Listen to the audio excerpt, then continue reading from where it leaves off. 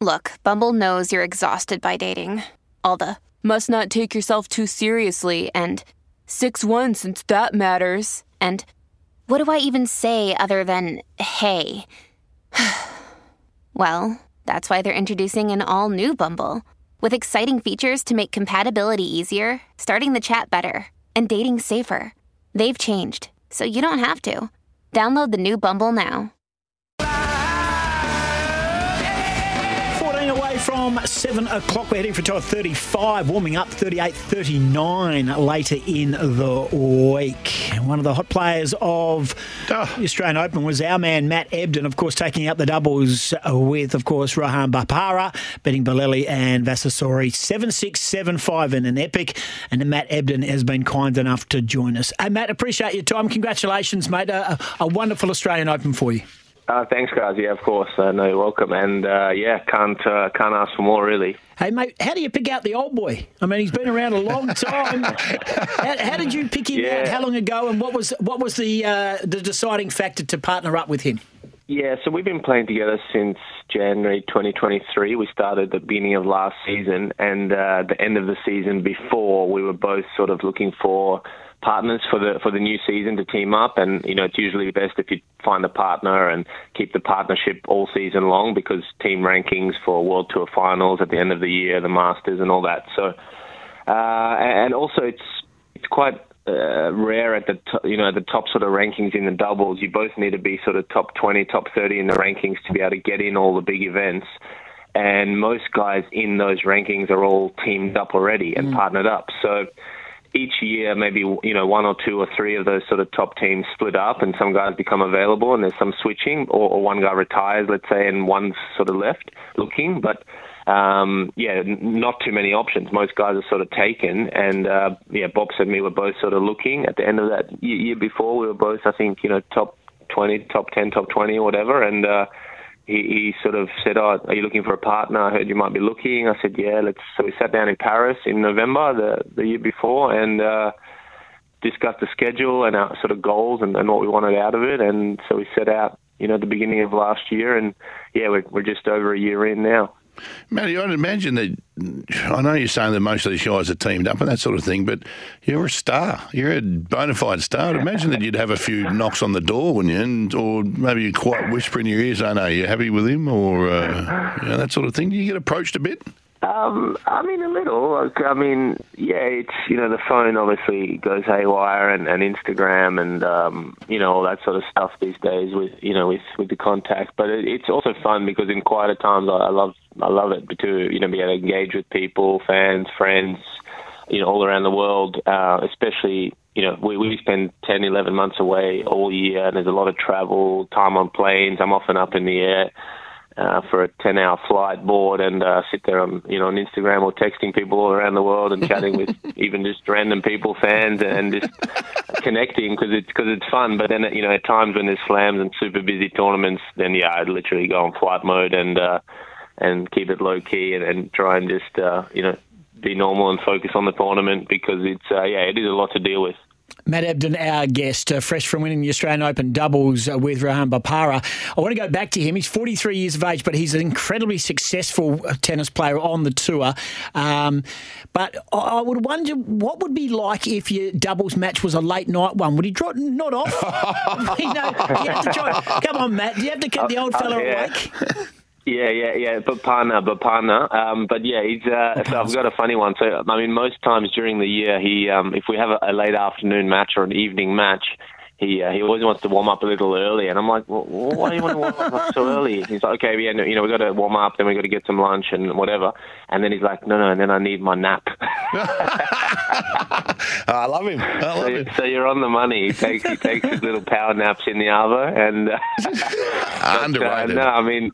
Yeah, exactly. No, the Oz Open final was night match after the women's singles final. We didn't go on till 9:30 p.m. So No, and couldn't have asked any more from him. He's doing great. What's he good fully at? Committed. What's he good at, Matt? What's he so good to be a partner with? We're talking to Matty Ebden about winning the Australian Open, of course, with Rowan Bapana. So just tell us a bit about what he brings to the table in regards to your combination. Yeah, I mean, firstly, obviously the maturity and the experience factor is there. He's been on the tour 20 years, so that's obviously great. And he's been a very good player for a long time. And now this partnership, we've got him to.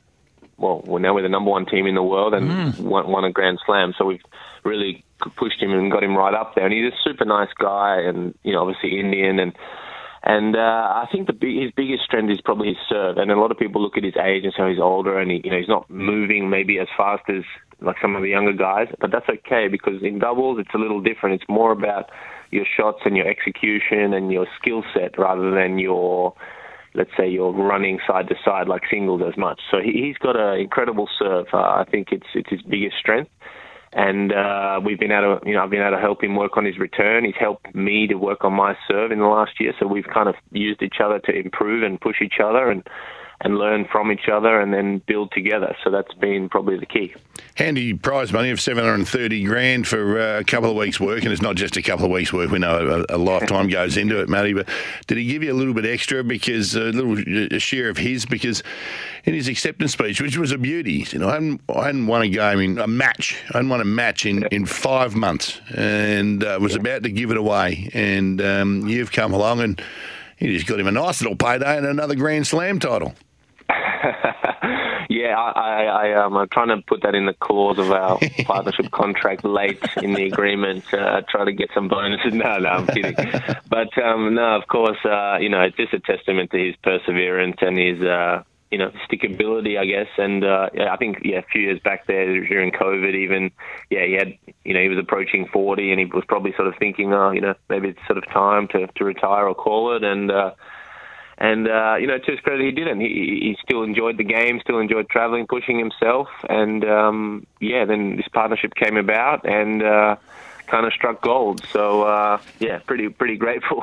Where to now for both of you? What happened? I know you're back in Perth. When do you get back on it?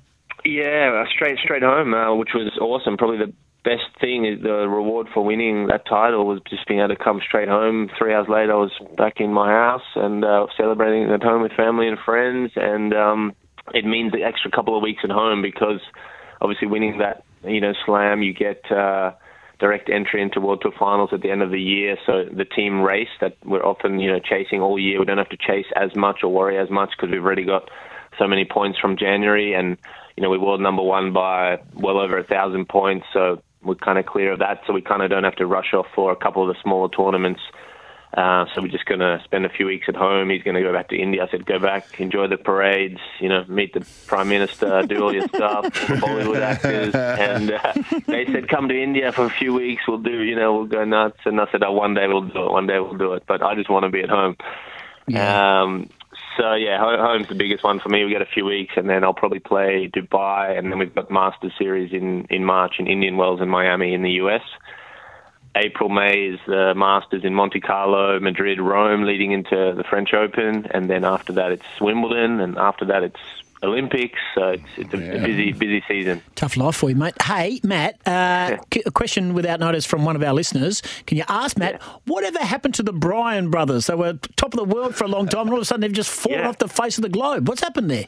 Time waits for no man. The brothers got old, the twins. I think they sent me a message last week, I think it was, and they're great guys. I mean, they really put doubles hugely on the map. I mean, double, it's not singles, that's fine, but it has its place, and the Bryan brothers were a huge part of that. The twins are the most successful team in history, just ahead of the Woodies, let's say.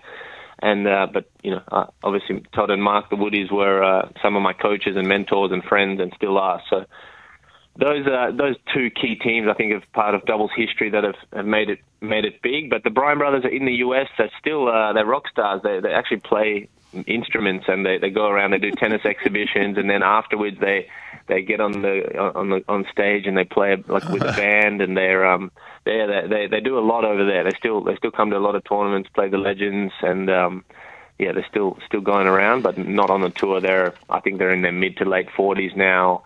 Bob had a hip replacement a few years ago, so, eventually it was their time, but, great boys, the Bryan brothers. And before we let you go, can you just tell us, is it true that you study horology? And I did a Google. Horology is something to do with clocks and the movement of time. Instructions and maintenance of clocks. Yeah. Yeah. You're a live wire, Matty. More watches. You're Yeah. a live wire, mate. You're a crazy unit. More. It's more watches. I'm sitting in my lounge room. I'm looking up at the books on the shelf, and they're all watch books.